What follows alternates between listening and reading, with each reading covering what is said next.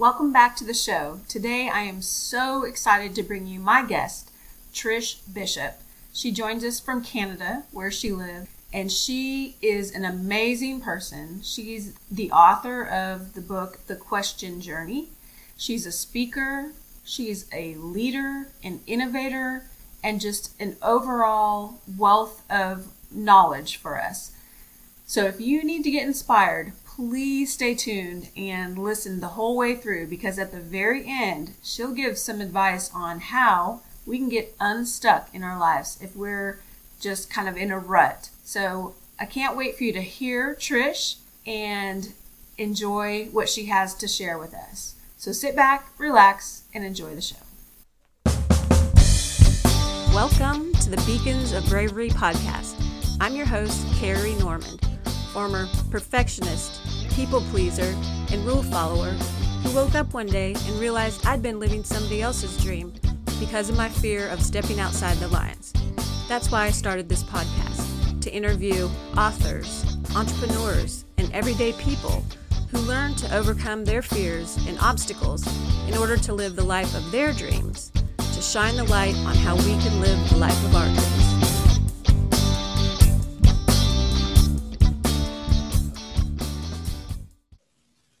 Welcome to the show, Trish Bishop. How are you? I'm great. How are you? I'm so excited to be here. Well, thank you. Thank you so much for coming. The audience will have heard your intro and all the amazing things you've done. But I really want to thank you for being here with me. We connected, I believe, on the Serving Circle. I've had a few guests from there. Tyson. Okay, cool. Yep, absolutely. I love the Serving Circle. What a fantastic group of people. And Tyson is the bomb. Absolutely love that guy. Yep. From all over the world. That's what I like to meet. And speaking of that, where are you joining us from today? I'm in Winnipeg, Manitoba, Canada. Really? Yes, although I'm not from there. I'm not from there originally. So I've been all over the country. But it's kind of where I live right now. Oh, well, I look forward to this because you Canadians are always so nice. Right? Is there a mean Canadian? I don't know. Oh, I have my moments, right? I'm sure. Well, we're going to get into your story a bit more, but I like to start out with a fun question, and this might lead into your story. Sure. And that is, what social group were you a part of in high school? I don't know what you call it there, but secondary school, whatever. And what, if any, effect do you feel like that had in your life? Wow, that is a big one. Because the social group that I was a part of was the social group of Trish. Really? Seriously. Yeah, like, you know what? I hated high school. Really? Like, seriously hated high school. Like, there literally was not, it's so funny because later on in life, when my husband and I would go to parties and people would be at the parties and they'd be like, oh my God, I wish I was back in high school. And I'm like, not me. Like, there isn't enough money on this planet to send me back to that time. It was horrible. It was terrible. Girls were really mean. If you weren't a jock or you weren't, in a clique, then, you're pretty much ostracized. I was really good in school. I was always high honors, but, I also skipped a lot of school. Like, I don't know how I got the marks I did, to be honest. In fact, I had a teacher years later say, Trish, I honest to God don't know how you got the marks that you did, because I don't even remember seeing you in class. So yeah, it was the land of Trish. And you know what? I'm a lone wolf. I'm totally, I have really amazing friends that are like soul level friends, but I don't have a lot of them. So, I have a lot of people that I know and love, but in terms of my really close group, it's a very small group. So I'm very comfortable standing alone. I'm very comfortable being alone. I love to be alone, actually. And high school was, I learned that about myself in high school because that's where I was. I was alone and you had to figure that out. So yeah, I didn't love high school and I was really not part of a social group at all. And so there you go. Interesting. Well, you seem so bubbly and stuff now. You seem extroverted, but you're kind of describing introverted. How do you identify? So I don't know if you've heard of this term yet, but I'm an ambivert.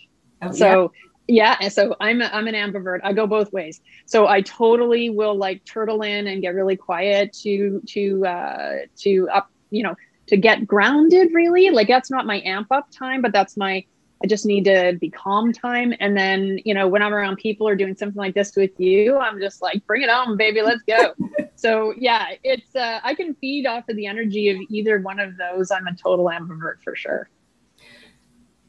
Well, I can relate to that. I can turn it on when I need to, but I definitely identify as an introvert because I get my battery charged from being alone.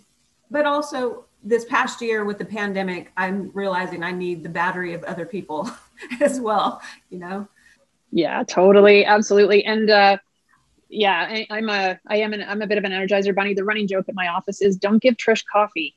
Because my energy's off the charts in general, right? So I'm not allowed to drink coffee. So yeah, it's I'm very high energy as a general proposition. So lots of people get to feed off of me. So tell us, I want to get a little snapshot of where you are right now in your life, and then we're going to go back in time to what led you to this. So what do you do for a living, or what do you do for a living right now? And then we're going to go back. Yeah. Awesome. So I would say there's two things on my agenda kind of right now. So one is I'm a director for client services with an organization here in Manitoba. And, so that means I work in IT. I've worked in IT for the majority of my career, all my career basically.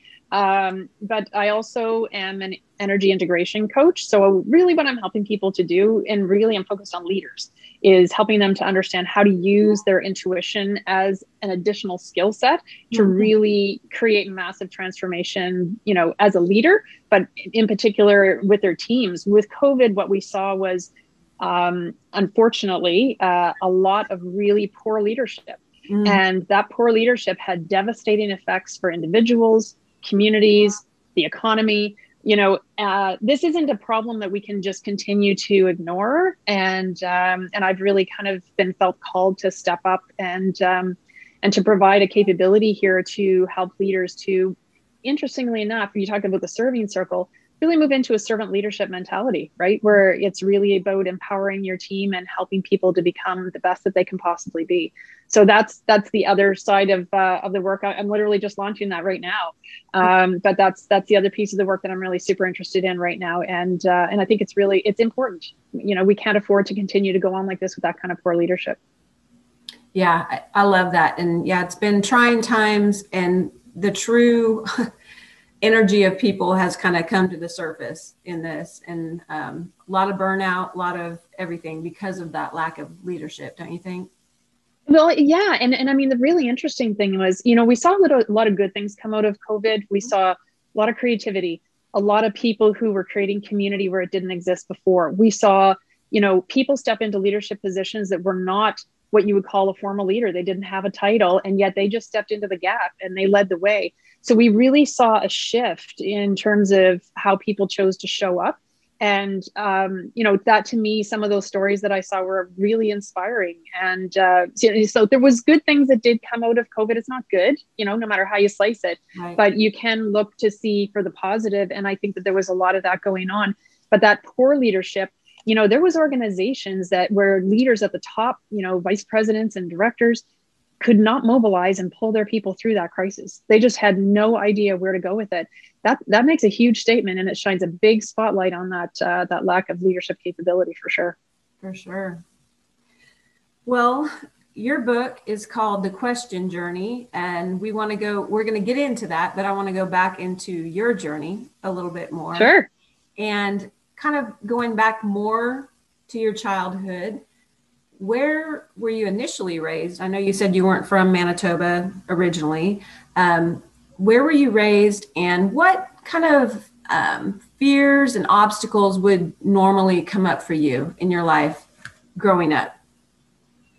Yeah. I mean, I was raised in just outside of Halifax, Nova Scotia. So that's, way in Atlantic Canada.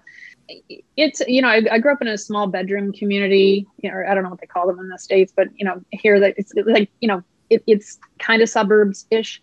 Mm-hmm. So everybody kind of knew everybody. In terms of the fears that I had growing up, I came from I didn't have a great childhood. So, so there was lots that went on there that, I've had to work through Mm-hmm. as an adult to go back, and lots of forgiveness and lots of trauma, which could have been coming from anything, be it home life or school life or whatever else that, you have to go through. In terms of the fears, I think the biggest thing that I find, at this point in my life, is that it's those deep beliefs, right? Like, Mm-hmm. there's the old school mentality that we were brought up with, that your parents just didn't know any better, and fair enough. But it's like, well, you can't, have a good job if you don't have an education, and Mm-hmm. you can't make a lot of money if you don't work hard.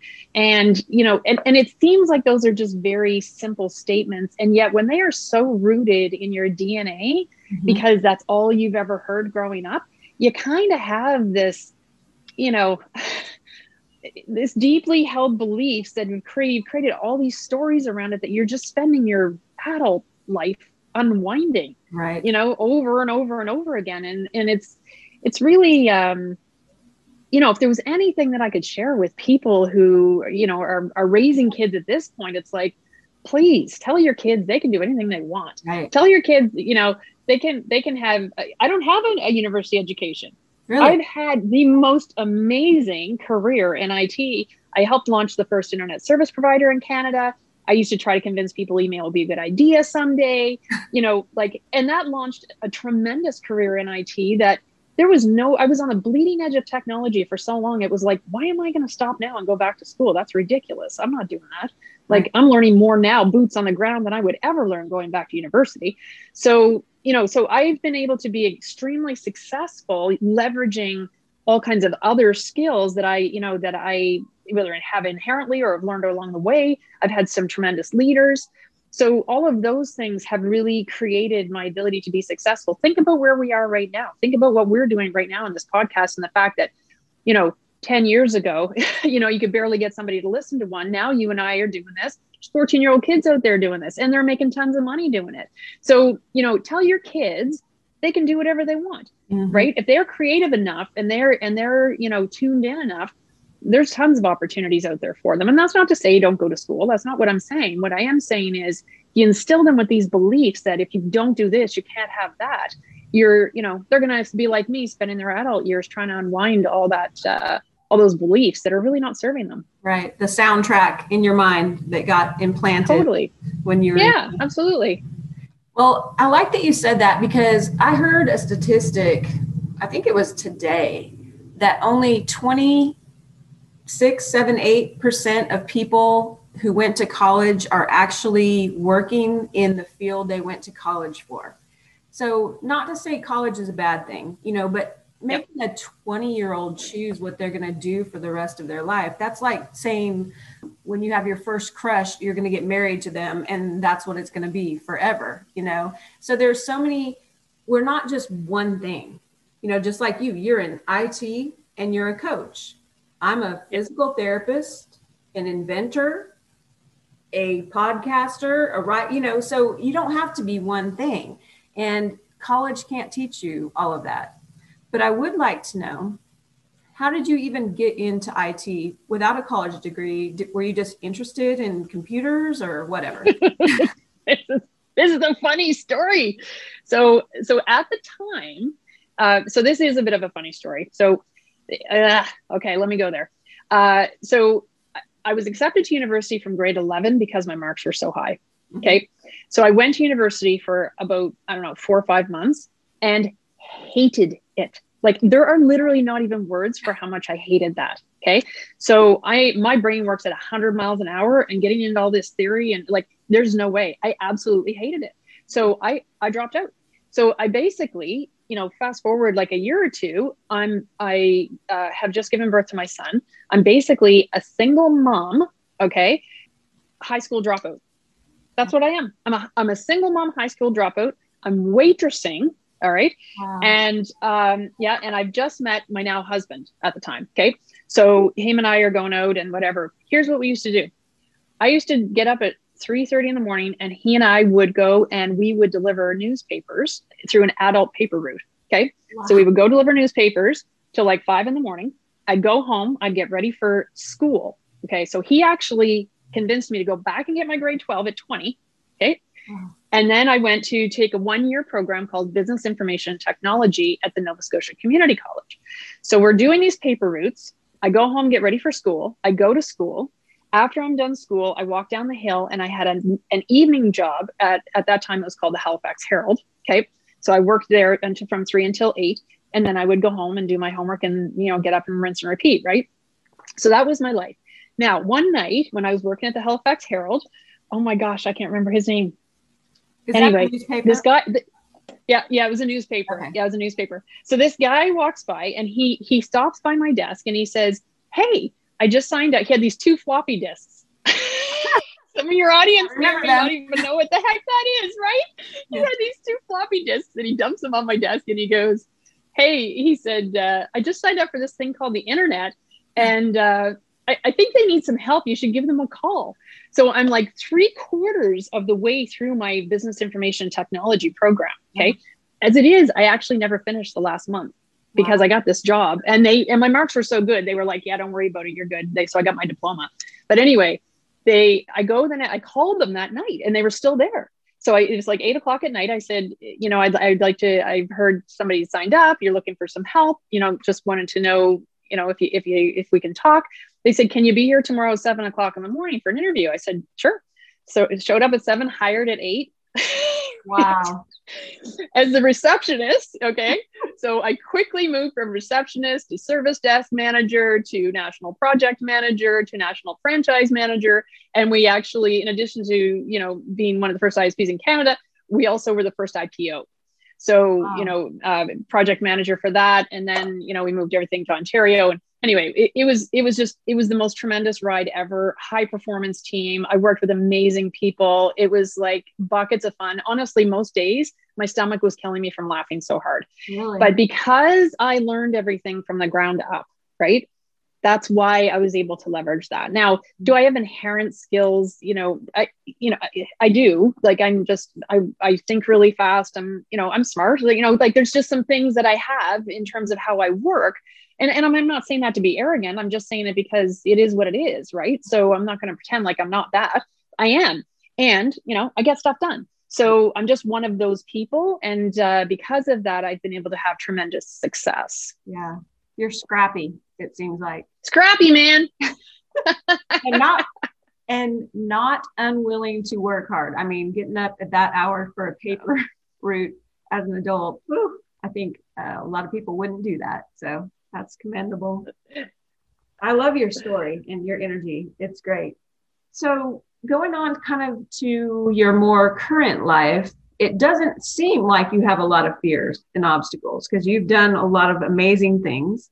But what kind of in the recent years would you say was a major setback or kind of, just shocked you or had you reeling in some way? And how did you overcome that? Oh, yeah. Yeah. And I wouldn't say that there aren't fears. There definitely are, but there was definitely, so my book, for example, okay. So I launched the book in 2009. I lived on Vancouver Island at the time. And, we did a launch, we had a lot of fun, it was doing really well. And I was doing workshops and all kinds of other stuff going on. Anyway, whole sequence of events. And we end up leaving the island and moving back to Halifax for a short period of time. And then to the prairies. So my husband ended up coming out first. I came out later. We were settling in Saskatoon, and it was 2013. So we had gone for one of those 5K donkey runs or something, like some mud runs, whatever they call them. Yeah. But anyway, it was a bit ridiculous. But anyhow, at the end of this run, my husband, he's like saying, I don't feel good. And, he wants me to drive. And he's actually talking about me taking him right to the hospital. Wow. And I was like, okay.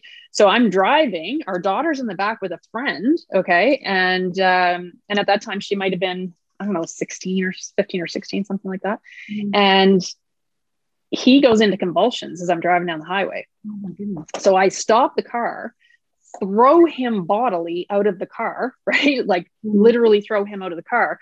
As I'm doing this woman and her son stop their vehicle and come and help us. Now check this out. You want to talk about angels and people, you know, having miracles show up in their life. This woman and her son, she was an ICU nurse or a STARS nurse. I don't know if you have STARS down in the US, but that's like the helicopters that would go into emergency situations, right? So she's an ICU nurse. He's like 18 years old at the time and just finished his EMT training. Wow. That kid, I'm telling you, did 20 minutes of chest compressions to keep my husband alive. So I didn't know, like I kind of knew intuitively that something was fundamentally wrong, but I was in shock, right? And so they kept him alive until the ambulance got there. He should not have made it. He had what they refer to as a widowmaker heart attack. Mm-hmm. So, you know, we led a very healthy lifestyle, you know, from 2005 on. And so he was quite healthy, which definitely worked in his favor. However, 2 weeks later, he has a stroke. So we're home and he's feeling like, you know, he's feeling pretty good after about 2 weeks. And he's like, well, maybe I'll go back to work next week and blah, blah, blah, and all this. And, you know, all of a sudden it's a Sunday afternoon and he has a stroke and I knew it immediately. So I called the emergency and ambulance came to get him. He lost his speech. So he had to learn to talk again. Wow. Right? Like literally downloading children's apps on his iPad. And the really, really interesting thing about all this, the brain is amazing, right? Mm-hmm. The interesting thing is the doctor would hold up a pen and say, do you know what this is? And Paul would look at me and he would just shake his shoulders and go, no, I have, like, as if to say, I have no idea. He can't speak, but I can understand what he's saying. Right. And meanwhile, he would log onto his iPad, no problem at all, and pay all the bills and never make a mistake. Wow. Right? Yeah. Like, how cool is that? So anyway, needless to say, you want to talk about, going for a ride on the fear train. Mm-hmm. After his stroke, we had 13 more trips to emergency, right? Wondering if he's having another heart attack, anxiety, you know, all kinds of things that happen as a result of the medications they have you on and all this kind of stuff. So you're living on the knife edge of fear for like months. And that is not a good place. Like, you know, I had lost tons of weight. I was brittle, fragile in terms of, you know, my personality.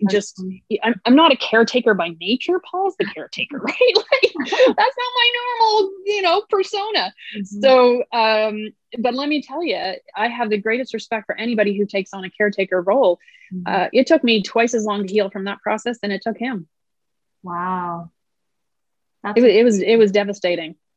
Yeah. Did they ever figure out what caused it, him being so healthy and all? Was it congenital, you know, like genetic something, or do you know? Paul would be the first one to tell you that for the first 35 years of his life, he ate like crap, right? So he just did, you know, he ate and, you know, drank when he played hockey and on the weekends and all that kind of stuff. And he said he treated his body like crap for 35 years. So in 2005, we did like a massive 1-year cleanse, detox, call it what you want, for a year. And then from that point forward, you know, we eat super organic, super healthy and all that other kind of stuff. But the reality is, you know, it's still going to take time to wipe away 35 years of treating your body like crap. So he, you know, what they believe happened was during that run, a piece of plaque broke off somewhere in the body and just blocked literally a whole half of his heart. Wow. Yeah. Well, I mean, because all his arteries are wide open. So yeah, it was just a complete block. And then once they moved that block, everything was wide open. And that's talk crazy. About angels, like you said, that, I mean, that's like, okay, well, then you're still meant to be here. Yeah, it shouldn't have happened to you, but the right people were in the right place. So that's amazing. But I understand that how stressful that was for you too, probably living on edge all that time. And that kind of perpetuates the stress and, you know, like, when's it going to happen again, you know? And yeah, it can just be a whole cycle you get into, right? Oh, we literally had to send our daughter back to Nova Scotia to be with his mom. because every time he would breathe funny, she had IBS as a result of the stress. Wow. Like every time he would breathe different, she would totally freak out, and her stomach was such a mess that she just couldn't handle it. So we sent her back to, to her grandmother where, she had lots of community. See, we were in a place we didn't have any community, right? We were in Saskatoon. We didn't know a lot of people. So we sent her back where she was with family and community, which was great and really good for her. And she's doing fantastic now for sure. But yeah, that kind of thing is devastating. Unless you've lived through it, you don't truly understand what it is day to day. I remember this one woman, she stopped me at the place I worked at the time and in the bathroom. And she said, Trish, I've been through what you're going through right now. She said, what I want to tell you is make sure you make time and take care of yourself through this process. And I said, yeah, like as we do. Right. Yeah. And I didn't until a certain point in time when I realized if I didn't, I wasn't going to be here. So, I needed to really focus on taking care of me in order to be able to take care of him and then whatever it is that it needed to be done. So it's very, it's hard to describe now because I feel like I'm my normal self again, but at the time it's very devastating and you're not your normal self. And there's just a lot in there that until you've lived it, it's really hard to understand. But what I would say is that I have just massive compassion and understanding for anybody who goes through a process of that nature. Like it's just brutal. Mm-hmm. And as you said, being a caretaker is one of the hardest jobs that there is. And all the focus is on the person with the problem, understandably, but the stress is on the caretaker, So, I mean, I know a ton of the people in the audience can relate to that for sure. So, hey, are you familiar with the Enneagram? Yeah, it rings a bell. Oh, it's kind of a personality test or typing, whatever. I was just going to see if you knew your number and your. I know my human design. I'm a generator in human design. If you know about that generator? One. Yeah, I'm familiar with it. I think I'm either a generator or a manifesting generator. I can't remember. A generator is one of those people that just throws energy around like fairy dust. Oh, right? You're probably a manifesting generator. I'm a little more chill. So that's funny. Before we go into your book and all that, let's look into the future. What is on the horizon for you? Any goals, big things that you have to do? And now, is there any, I say fear or obstacle that you can see that, or limiting belief that might hold you back from the next step where you see your life? Yeah. Launching this program, right? So this energy integration coaching program, it does bring all those things. It's interesting because I just did a meditation on it last night because I could feel there was resistance, right? Like I just sent out, I haven't done my formal launch yet. In fact, this is the first time I'm going public with anything around the conversation other than friends and family, right? So I sent out the friends and family email and it was like, before you click send, I'm like, oh my God, I'm doing this, holy crap. You know what I mean? So, which is fine, like after the first email goes out, it's fine after that. But the first one, it's like, so it can be super scary out of the gate. And then, after I sent it out, right, all up until like, this is very, I've been downloading all of this stuff, right? Like, it's very clear that this is a way that I can show up and be in service. Mm-hmm. Like, it's very, very clear to me. So I haven't been questioning it because I've been asking that, same reason I'm involved with Tyson's group and all that kind of stuff. I've been asking, how can I be in service, right? How can I help, bring up the good vibrations in the world? Like, what can I do? And this is what has come to me, and it's crystal clear. So I'm not questioning that this is what I'm supposed to be doing. Mm-hmm. By the same token, we do have those deep-rooted beliefs. And one of the ones that I have often struggled with, I'm highly intuitive, right? And when I say that, I mean like highly, and I trust it, right? Yeah. So because a lot of people can be very intuitive, but they don't trust their intuition, right? I trust mine implicitly. So what will happen is, if I, like in business, for example, I remember I worked with SmartForce way back in the day. They were at the time the number one e-learning company in the world. Subsequently, were taken over by Skillsoft, who's still out there, right? And during that time, during the merger, or they call it a merger, but during that process, I could see every time a decision was made how that was going to affect what it looked like out, further out, right? So if you looked out a year or 2 years, every time a different decision was made through those merger conversations, I would see exactly how that was going to shift all the pieces on the board and then what our future was going to look like. And I would tell people what I was seeing. Well, they all thought I was nuts, right? And then later on, 6-8 months down the road, when what I saw comes to fruition, they would come back to me and go, wow, I wish I had listened to you. And so the belief that got created for me was that people don't want to hear what I have to say. Right. That was the deep rooted belief, because over and over and over again, people could not believe that what I was saying was true until it became true. Right. And then they would come back and say, wow, I wish I mean, honest to God, if I had $1 for every time someone said that in my life, like I'd probably, I'd be on a beach. Right. So, it's that creates this deep rooted belief within you that people don't want to hear what you have to say. Well, imagine when I'm going out there and putting myself out there like this, right? Which I'm totally fine to do. But by the same token, when you have that thread in there, right, that is saying people don't want to hear what I have to say, that's going to come through if I can't get past that belief, if I can't let go of that resistance. Right. So that's, I hope that answers your question that you're looking for there. Yeah. It's like, no one's going to listen to me anyway, even though it seems like deep in your heart, your belly, your intuition, you see it clearly that it takes people a while to warm up to what you're saying, or it's only after the fact they say, oh, well, she was right, you should have listened to her. Yeah.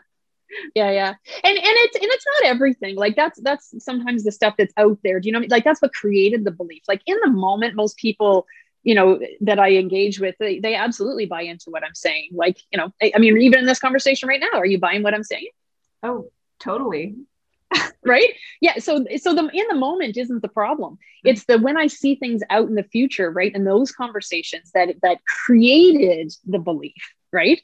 So in these conversations one-on-one, or even with my teams or whatever else I do, right, I don't worry about people not believing what I'm saying because I know that they do.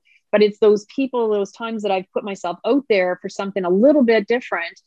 Here's what my intuition's telling me, and the feedback that I get, and so that created that belief, right? So you're kind of like, you're almost a little bit at war with yourself. Right. Because I have no problem with confidence in terms of standing in my power, standing in my truth, saying what I need to say and being out there and putting myself out there. By the same token, there's like this niggling little thing in the back of my head that's going, yeah, but nobody really wants to hear what you have to say. Right. No, nobody wants to hear, Trish, that we need better leadership in the world. Right. You know what I mean? So, because I see in the future that if we cannot get better leadership, think about how toxic our workplaces are right now. Think about the number of people that show up to work every day and they're miserable, right? Just think about that. The number of companies that I'm aware of, and I've worked with over 100 in my career, that are like amazing cultures where people love to show up to work every day, where they're totally in that team flow and everything else, I can count on one hand, right? So, you take that and you just, you look at that and you extrapolate that, you got to assume there's not a lot of them out there. Yeah, they exist. 100% they do, but there's not a lot of them. And when you look at the majority of people and they show up to work every day and they work under somebody who is fear-based, who is, subjugating them, who is, racism, sexism, undermining, narcissism. I mean, you name it, right? Like all that stuff going on, that's something we have to fix. Right. So when I say that, that's an out there conversation. Like, even though we're dealing with the problem right now, it's an out there conversation. So yeah, it's a fear that sits in the back of my brain that I'm actively working through, because guess what? If I can't get past that fear, I can't be in service. Right. And I can't help people. And that's what I've asked to be able to do. A couple of questions come from that. Well, one is a comment. I really agree with what you're saying about, I think there's a lot of the audience probably who on a Monday morning wakes up and goes, oh crap, I got to go. And in the pit of their stomach, they're like, not another week. I can't do another week. And what does that tell you? I would say that's probably 90% of the population. Would you? I'm just throwing that percentage out there. Let's go with it. And so, yeah, it's, you know, if you don't have a reason, or leadership is telling you a reason in your company why what you do matters, or that you're making a difference in the world, you're not just another cog in the wheel, then it's hard to get up to go to work, you know? Yeah. Yeah. Yep. Absolutely. Yeah. I mean, what's going to motivate you? Right. Yeah. And then the other thing you said that I'm kind of really interested in is confidence. You mentioned you have no problem with confidence. You're confident in your decisions. My audience knows, who's been listening, that confidence has always been an issue with me. Just around, no matter how many degrees I get, whatever, I still just feel like you said, no one wants to hear what I want to say, or I'm not that outgoing, bubbly personality. What gave you your confidence, especially considering what you told us about your childhood? You were a loner. You know, I'm putting words in your mouth, but yeah, no, totally. Yep. Confidence. It was that. Oh. it absolutely was that. So here's the thing. One of the most devastating numbers that, and I don't have the number off the top of my head. I'm not even going to make it up. But one of the most devastating statistics that has come out as a result of COVID is the number of teens who are committing suicide. Mm-hmm. Right. It is shocking to me. Like, and it's absolutely heartbreaking. Mm-hmm. When I was in high school, and I hated it, we talked about this. What it did is it built a strength in me, right? Having to be alone and I mean, I chose. It's like, okay, well, I can hang with you and not be my authentic self and pretend like I'm part of your clique when I'm not actually, or I can be my true self. Like, that was the choice I had. And being my true self meant there wasn't anybody who really wanted to be with me. Fair enough. Right. So, so I spent a lot of time alone and became very comfortable being with myself and understanding who I am and what my capabilities are. Another really big piece, and you're getting all the goodies tonight, Carrie, I'm telling you. And I'm actually going to be, we have a program coming up on this. It's not ready yet, but it's coming up on this exact issue. So here's the deal. Here's what happened. I told you about my university, the fact that I don't have university education. I started working in like Fortune 500, like doing work in mostly in the US. I always lived in Canada, but I did a lot of work with US clients at the time, early in my career. And what I found was that I was in these organizations and, you'd have people who were leadership positions because, the consulting I was doing was pretty high up in leadership. And I'm sitting there around boardroom tables going, holy jumping, like, this guy probably couldn't manage his way out of a paper bag. How does that happen? Like, how do you get somebody in a leadership position that's that incapable? Like, I can't even wrap my head around it. They have the education, right? Mm-hmm. And in fact, a US education. So let's be real, that's not cheap, right? They can, they're struggling to put sentences together in a coherent way. And I'm going, how does this happen? So I literally spent 2 years really watching people who dominated in their arena. Okay. And I'm not talking about just in the business arena. I don't care if you're a janitor. I don't care. In fact, I remember there's one of those, what's that show with the undercover boss, right? Yeah. And there's one from 7-Eleven. I'll never forget, because when I watched that one, I saw that guy who worked in that 7-Eleven. He was a total rock star. Right? He's exactly what I'm talking about. He had every one of these traits. So what I did is I spent 2 years watching and saying, what is it that differentiates people who are total, what I call quote unquote rock stars from everybody else? Those people who dominate in the arena versus the people who just show up and, end up in a position because they've been with the company long enough. Right. Okay. Education has nothing to do with it. Nothing. I identified 10, what I call the 10 rock star skills, right? Wow. And at the time I created a program for teens. Here's the funny thing about it. I created this program for teens, did a couple of sessions at the schools. Kids freaking loved it. The school teachers hated it. Because they were convicted.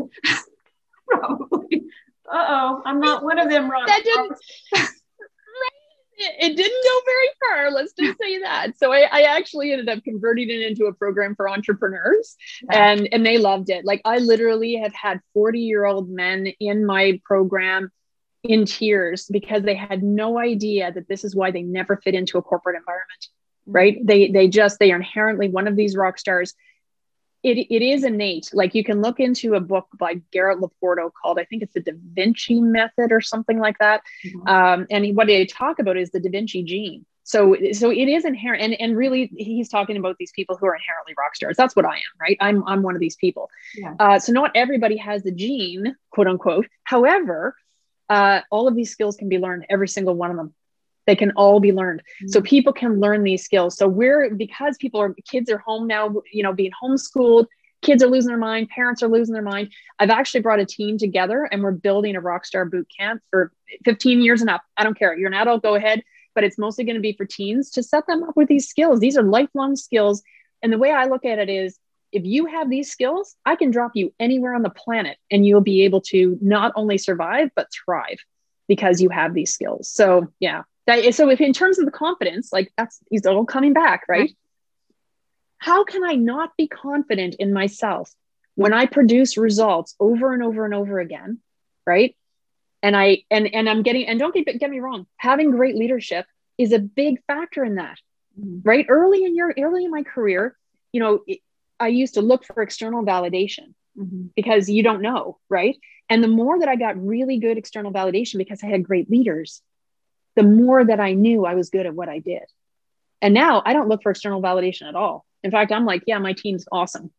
You give me feedback. It's like, I don't need the feedback. I know I'm good, right? Yeah. My team's awesome, right? I couldn't have done this without my team. And that's absolutely 100% true. I can't do it without my team. So, it's no longer about me. A servant leader is not about you. But that need to look for external validation goes away when you have enough evidence to show that you are good at what you do, whatever it is. Doesn't matter what it is. Does that help? Yeah, I love that. And even though you're saying some people are born with the Da Vinci gene or whatever, it's not that any person can't get better, right? It's not like, absolutely. They're just a superstar and I'm just plain Jane. I'll never get there. You can always build those rock star traits, which, will you give us a sneak peek into one of the 10 that you found? Ooh, which one? Jaguar mentality. Okay, do tell. Okay. So here's the deal with the Jaguar. And the thing you need to realize about this Da Vinci gene is those rock stars, let's be real, can be a real pain in the butt. Okay. So we don't want a world full of rock stars because they're freaking annoying. Like seriously, there's a maturity scale. Okay. And that's where the Jaguar mentality comes from. So the maturity scale is Trish, a million years ago, back early in my career, is what you would have, and you would know a person like this, right? Do you know that person that's a pit bull that, they just want to argue every point and they argue it to the death? My gosh. I know more closely than you would even imagine. Right? So that's what I call pit bulls, right? Now that's an immature rock star skill. Yeah. Okay. Now, not everybody's like that. Okay. So there's a high probability that these people are actually rock stars in disguise. Who knows? But that person who goes after every bone and has to kill every bone every time and leave blood on the walls, that's an immature rock star. Okay. Now, when you mature in that particular skill, that's what I call Jaguar mentality. So the reason I call it Jaguar mentality is cats are lazy as a general proposition. Okay. They're only actually going to actually go after the kill when they're hungry. They're not going to go after every kill. So they become much more discerning around which meal they're going to go after or which fight they're going to have. Okay. So that's number one. And number two is they're graceful. So I can go after it, right? I can go into the battle, but instead of actually killing something and leaving blood on the walls, I can head for a win-win, right? I can do it with grace. I don't have to kill every bone every time. Right. Does that make sense? It does. I love that. And at the end of the show, we're going to list how to connect with you. I know people are going to be, including me, interested in that program. And it just seems like you're a natural observer of people of what makes them tick, of what makes a good organization. And I think that is probably one of the best traits you can have, is you not just put blinders on and go through life, but like sit back and wonder, why is this happening? What patterns am I seeing? And it seems like you do that very well. You know what, Carrie, this is what the program is for the energy integration coach, because do you know what I'm doing? I'm reading the energy all the time. Mm-hmm. That's what I'm doing. And this is not a woo woo. I mean, you can call it that. We all have intuition. Right. Right. It is conditioned out of us as kids. It is not that we don't have it. We absolutely have it. Like, I challenge it. There's facts. Go out and find the facts. Like, there's scientific basis for intuition as being your sixth sense. Why would you not want to develop that to the same degree that you have touch and taste and smell and hearing? Right. Like, of course you would want to, well, people don't, but they should, because when I say that you say I'm an observer, I'm not going to disagree with that. Yes, I am. I call myself a student of life, right? Like, instead of a university student, I'm the student of life, because I observe. However, what I'm observing is the energy. Mm-hmm. So in my own team, for example, and I've built 6 high performance teams in my career.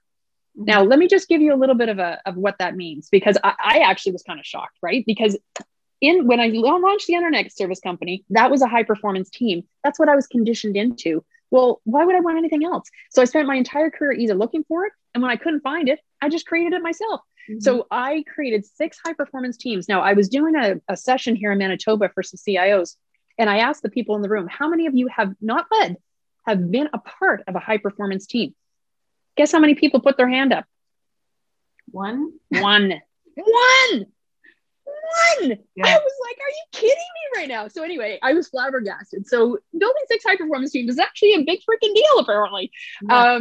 But I track the energy, and that's what I want to teach people how to do. I want to teach leaders how to do this. So when I say I track the energy, literally what I'm talking about is every day I get up, I'm going about my shower, I'm doing whatever I'm doing, getting ready for the day. And in my intuitive space, whatever you want to call that, my head, whatever, I just start tapping in, right, to the energy. So I'm checking in on we're all working remotely, right? It still works. We don't even have to be in the same space, because energy is energy. So I tap into the energy of my team, and I kind of go, what's that feeling like to me? When I think about my team as a whole, what does that feel like to me right now? Mm-hmm. And if it feels like there's something a little crunchy going on, then I take that information and I translate it into the quote unquote real world, and I start asking questions. Mm-hmm. Okay. So I start reaching out to my man. Hey, is there anything going on with your team? Everything good? What's happening? Oh my gosh, blah, blah, blah is going on. Oh, there we go. And I start uncovering and I start uncovering and I start uncovering until I find the problem. I track the energy of projects. I track the energy of my team. I track the energy of people. I don't track them as in tap into their secrets, but I just track their energy. Are you okay? Right? Yeah. Are you kind of, going off the rails because you're overwhelmed with the work? Do you have too much going on? Mm-hmm. Are you hitting barriers? Are you working with somebody who's making you feel really uncomfortable? Like, all of these things is information that comes to me. It allows me to step in and actually take specific actions to address and mitigate that before it becomes a problem, right? That's what I'm doing. I'm just reading the energy. Mm-hmm. Does that make sense? It does, because I'm the type of person who is I'm like an empath. Like, I can read the energy in a room in a heartbeat. I walk in, I see who's having conflicts non-verbally with somebody else. And then somebody will leave the room and I was like, did you feel that? And they're like, what? I was like, there was crickling tension there, and they're all clueless. But I get what you say also from afar, because when you just think about it, to the audience, anyone has had this happen. You think about somebody, out of the blue, your mom or your best friend from high school you haven't talked to in 16 years. You're just thinking about them. You don't know why you're thinking about them. Boom, a text pops up. Right? They're thinking about you too. It's weird how many times that happens, and you can feel it. And this does get a little woo-woo, but I think when people really drop down, and if they're a person that can be still and think outside the box and really feel it, I think they'll relate to this. Here's a really practical one. I would say almost every single person listening to this podcast right now has had the situation at some point in their life where they had the feeling that their partner was cheating on them, but they didn't want to face it. Mm-hmm. Right? Mm-hmm. They didn't want to face what that was going to mean. They didn't want, it's a 2-year relationship. I don't want to, we all have the same friends, we're living together. They don't want to deal with the reality of what it would mean to actually face that. So they ignore it. Mm-hmm. But I would challenge anybody on this podcast to email me and say, I've never had anything like that happen. Because I call crap. Right? Yeah, you have. Right? Every single one of us. Yep. So, I mean, I like how you bring that down to that example, because that's very relatable for sure. Yeah. I love it. And I just love the things you're doing and your energy. I think people will feel it through the podcast for sure. I want to get into a little bit of your book. You sent it to me, and it's like it's called The Question Journey, right? Yeah. It's kind of like a self-development journal kind of thing. It's not like you're reading page after page of text. That's right. And it's awesome. It's a mixture of questions that you ask yourself, journaling, some awesome artwork, some quotes, some poems, all of that. I love it. And you leave a lot of blank space because you want us to try to explore ourselves. But a couple questions about that, The Question Journey, your book. What made you pull the trigger on that and actually go out and do it? And then I want to know a little bit of the how-to after that. Okay. So this is a funny story. So I was living on Vancouver Island at the time, and I was downstairs in our house, and I was reading a book by Joe Vitale about marketing. I don't even remember what it's called. But anyway, in the book, it had this story about a woman who had written a book called Everything Men Know About Women. And I'm like, oh, this should be interesting. And I read on, only to find out that the entire book was empty. Like, not a single word on a single page. Right? And so I did what you're doing. I started laughing hysterically, right? I'm like, oh my gosh, this is awesome. And she sold millions of these things. It was crazy. So anyway, I just thought that was amazing. So as I was sitting there, I don't know where it came from, but I just started to like get this idea around, The Question Journey book, right? Like it just like started like flooding into my brain. I started it all night long that night. I'm writing little sticky notes and plopping them onto my wall in the dark. Right? So as you know, there's only like about 10 pages on the front end to read in terms of just setting you up for how to use the book. Mm-hmm. But other than that, it's all questions. And I really wanted it to be collaborative. So many of the questions were submitted by other people, artwork from all kinds of different artists. And it is beautiful. The artwork is beautiful in the book. And even the fact that it's black and white, color can really drive people into certain visceral reactions. So the whole book is black and white to not, try to set you up for anything in terms of when you actually sit with the questions. So, but the trigger, right, was this. When I ask the universe for something, the universe delivers. When the universe asks me for something, what am I going to do? Deliver. Right? Am I going to show up? Right? Am I going to say, oh, thank you, universe, for all the abundance you bring my way and all the opportunities and all the money and all the blah, blah, blah. But when you want something, I'm going to go, yeah, no. Yeah. Right.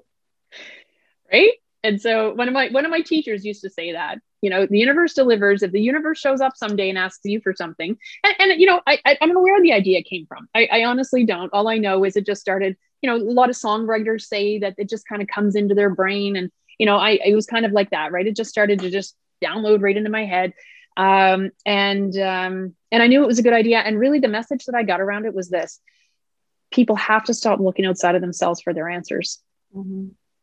They have to stop. They have to understand that they have their own answers. They are never, never going to find their answer somewhere outside of themselves. Mm-hmm. This is why Tony Robbins's program, I don't want to be your guru or whatever he calls it. Right. It's like, stop coming to me looking for your answer.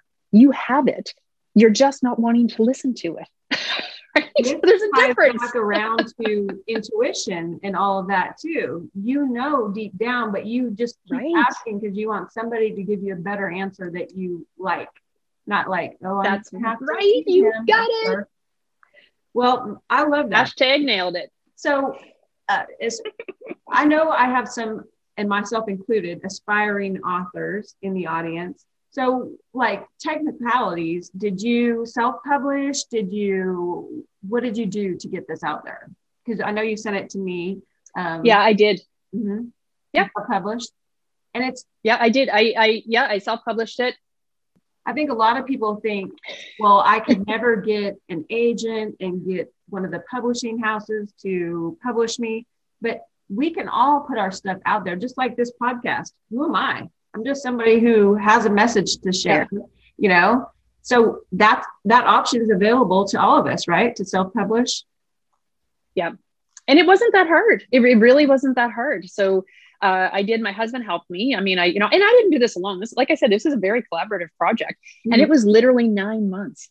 So it was literally like giving birth to a baby. And it was, there was all these fears that kind of show up through that process, no different than when you get pregnant. So for all the women in your audience, when you get pregnant for the first time, you're like, what's going to happen when I give birth? What's going to happen after I give birth? And you know what I mean? You have all these fears, right? Same kind of thing happened throughout the book, but every day I did something on the book every day. Right. And, one of the big fears that I had was I was asking for help. Right. Asking for help, asking for people to help, whether it was, investment or whatever else it happened to be. Asking people for help was a big, I was gagging on that. I remember the first time I had to ask someone for help, I started, and it was actually my BFF. And I started to ask her, and I was like, pussyfooting around it and blah, blah, blah. And she's like, Jesus, Trish, when you get your head out of your rear end, give me a call. I know what you want. And yes, I'll give it to you, but you got to ask me for it. I'm like, okay, it took me a week. And she's my freaking BFF. You know what I mean? So we do struggle with asking for help and things like that. And so there was all those fears that I had to face through that process, and they were right there in real time. And, it was quite the process. But yes, I did self-publish. I'm happy to share information. There's lots of logistics around this stuff, FYI, for anybody out there thinking of writing your book, for crying out loud, get a sample copy size and ship it to yourself to see how much it's going to cost. Oh yeah. Because I would not have done my size if I'd known that in advance. Right? Well, I think that's awesome. And we're going to give all your details at the end that people can reach out to you. And I will too, just to see who you are. Yeah. But kind of back to your journal, again, the question journey, your book, a couple of the questions, I just wanted to give the audience some examples of the questions. And it's kind of like you're just sitting with yourself in reflection. But some of my favorite ones were, here's one of them. What situations move you outside your comfort zone or make you uncomfortable? That's the first question. And then the follow-up is, how do you react to these situations? And I just think that's great. When you really get down to feeling your feelings and what makes you uncomfortable, and then what do you do? So that's an example of a question I like. Do you have anything to say on that one? Do you remember what brought that up? Well, I just had it last night, right? I mean, we talked about that earlier, is that, sending this out, basically promoting myself out to my friends and family, telling them what I'm doing, asking for their support, right? That can make me a little bit uncomfortable. That's not my my normal space to be in. Right. So yeah, I mean, absolutely. And so it's like, yes, what was the second part of the question? Is what do you do when you get it? Well, you know what? Here's the thing. Do I want to be in fear or do I want to be in service? You get to me, the question is that simple. Yeah. So I can live in fear and I can play small, or I can be in service and I can help people. So that's the question. How many people out there right now are waiting for me to step up so that I can help them be their best selves? And in particular for leaders, because guess what's going to happen then? There's going to be a whole ripple effect. When those leaders show up in a way that they are best supporting, empowering, and creating massive trust and psychological safety for their teams, that ripple effect is massive. Mm-hmm. And if I can play some role in that in order to make that happen, oh, you want to bet you I'll get over my discomfort real freaking quick. Right. It's outward focused. I'm going to get over myself in service of others. Like you're repeated 100% through this. Okay. Yep. One of my other favorite questions, and it was a little convicting to me, or like, what's wrong with my life? But one of the other questions was, what makes you laugh out loud? And how often do you laugh out loud? And I was like, I have not laughed out loud in a long time. Like maybe if we're watching a comedian on TV or something, but I mean, there are days that'll go by that I won't laugh out loud. And I'm thinking that's a problem, Yeah. So, I mean, absolutely. Kind of cut to the core, even though it's kind of lighthearted, I was like, oh, I need to laugh a little more. But yeah. Right. Mm-hmm. You had a laugh tonight. Right. Smile, laughing. Yeah. Right. So yeah. I just really highly recommend your book, and we're going to tell everybody how to get it at the end.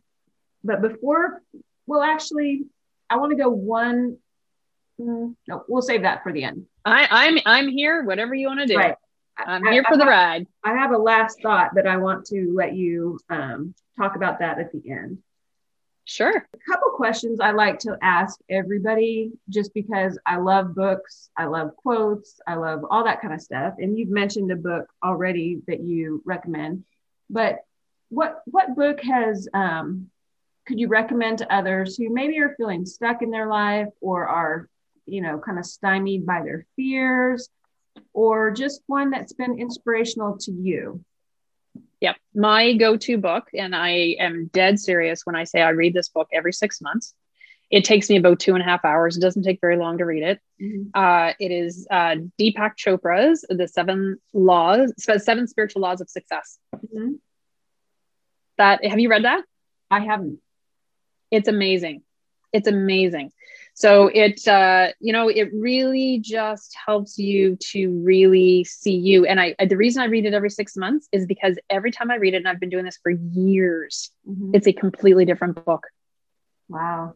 Because you're a completely different book. Mm-hmm. Yeah. And the question journey is the same thing that way, right? That's why I often say, I certainly left space on the pages for people to be able to journal on the page, but many people will use a separate journal, because if you look at that question about laughter today, if you now all of a sudden become very conscious of laughing and making sure you have things each day that help to bring you bliss and joy and make you laugh out loud, that's going to be a completely different question for you even 3 months from now, right? So yeah, but that's my go-to book. That is probably the biggest one. There's tons, right. That have really shifted my life. Neil Donald Walsh's Conversations with God mm-hmm. Was a huge shift for me. But in terms of my go-to, that on a regular basis, my checkpoint to bring me back to me uh-huh. is that one by Deepak Chopra. Love it. Okay, so I did mention there's a lot of quotes in the book, and I love quotes, and I try to gather them. Is there one or two go-tos for you that you have up on a board, or you like to go to time after time? You know what? My favorite one, which it's not a quick quote, it's in the book, but The Invitation mm-hmm. is like one of my favorites, right? By Oriah Mountain Dreamer. Mm-hmm. So that is in the book. But I think the essence of it is the one by Carl Jung that's on the very first page of the book. Like as soon as you open it up, your vision will become clear only when you look into your heart. Yeah. Right? It's true. And that's about having your own answers. Right. In a nutshell. And I'm guilty of being the person who has let the outside world, society, and the way things are supposed to be kind of mold the way my vision should be or where I should go. And I know a lot of people are like that.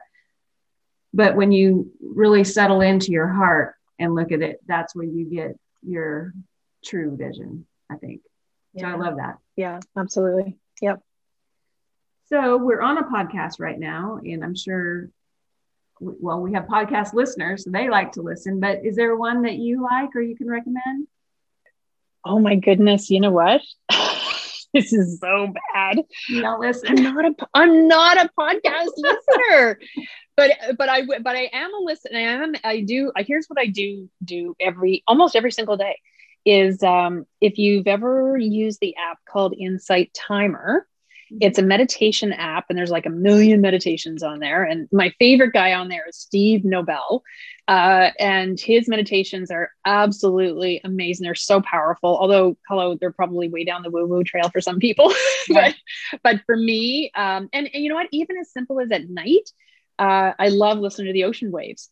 And there's beautiful ocean wave meditations on there. That's just nothing but the ocean for a solid hour. Right. Yeah. So I put that on like every night. And my husband on the other side of the bed, I'm not joking, does the exact same thing, but his is rain. So we have ocean and a thunderstorm going on all at the same time every night when we go to bed. Lots of water up in there. Right. It's calming. Yeah. I mean, there's nothing like being at the beach and hearing that ocean out there. So yeah. And you know what? I got to tell you, Carrie, my favorite drive, I know this is totally down off the out of left field. My favorite drive on the planet, and I come from Nova Scotia where we have some pretty gorgeous coastline, is the Oregon coast. Oh, yep. That's where my audience knows. Yeah. Stunning. Like, anyway, I just had to put that in there because that's absolutely my favorite. And anytime I get a chance to do it, I do it. I've probably done it like 4 times now and I love it. Yeah. If you can get a sunny day, then it's bliss. Most of the time it's kind of popped in, but I love it. So social media, I don't know if you're super active on there, but is there anybody that you follow that, just is inspiring to you could recommend to others? Oh my goodness, there's so many. How would I pick one? You know what? If you go on my Instagram, there's lots of people that follow me that I follow because they're inspiring. Okay. Like I don't know that I could pick like 1 or 2. There's like lots of people on there. Yeah. Tyson's one of those people, right? Tyson's amazing, and he's got some really, straight to the gut. Right. Here's the real deal, people. Oh my gosh, there's so many. There's just so many. So listen, if you're on Instagram, that's probably I do have Facebook for sure for the question journey. There's a page, and there's Instagram. I would say if you just kind of like some of the people that are on my Instagram that I follow because they inspire me, and there's a lot of them on there. Mm-hmm. And that's Tyson Sharp you were talking about. That we've mentioned. Yeah, he's definitely one of those in the podcast. Yeah, he's great. And this is just kind of a fun one. I don't know if you're a movie buff or watch TV or Netflix or anything, but is there any movie that if it's on while you're scrolling through, you have to watch it? You watch it over and over again because it's so inspiring to you, or just you like it? It can be, Dumb and Dumber. You're gonna laugh. Matter. This is funny, and the answer is yes, right? And this is funny because I used to watch it every single year, like intentionally, because it's not often on like any kind of the movie stations or anything like that, right? It's been around for a long freaking time. I think it was one of Matthew Broderick's first movies. It's got Michelle Pfeiffer, Matthew Broderick. It's called Lady Hawk. Okay. Mm-hmm. And here's why I would watch it every year, because I kept waiting for it to get corny. Right? I kept waiting for the year that I would watch and I'd be like, I don't understand why I love this movie. It's so corny. But every freaking year I love it as much as the year before, which is just ridiculous. Yes, it's 1 million years old. I thought I watched every Matthew Broderick movie, but hey. And there's like, is it Viggo Mortensen? Like, so I think he's in it with Michelle Pfeiffer too. Anyway, it's a beautiful story. I do love it. And, it's not often that in fact, I don't know if I've ever come across it on TV at all. My family actually bought me, back when DVDs were a thing, they bought that for me at one point in time so I could watch it every year. It's hilarious. It's the only DVD I own. But that's the one that's my go-to. Yeah. So what I kind of want to go to here at the end is your knowledge and pearls of wisdom that you could give our audience on a problem that I hear over and over, and myself included has struggled with. And that is, a lot of people feel stuck.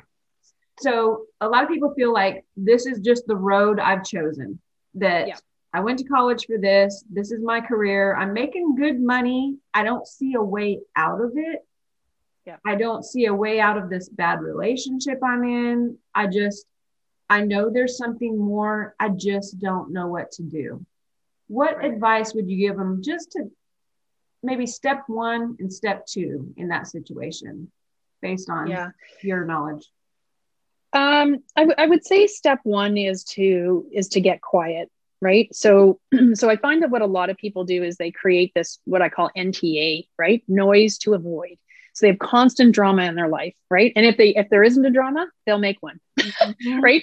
Or they'll be so busy, or they'll walk extra hours, or I just have to do it. I just have to do it, because what we want to do is we want to create constant noise in our heads so that our heart's voice cannot emerge. That's what we're doing, right?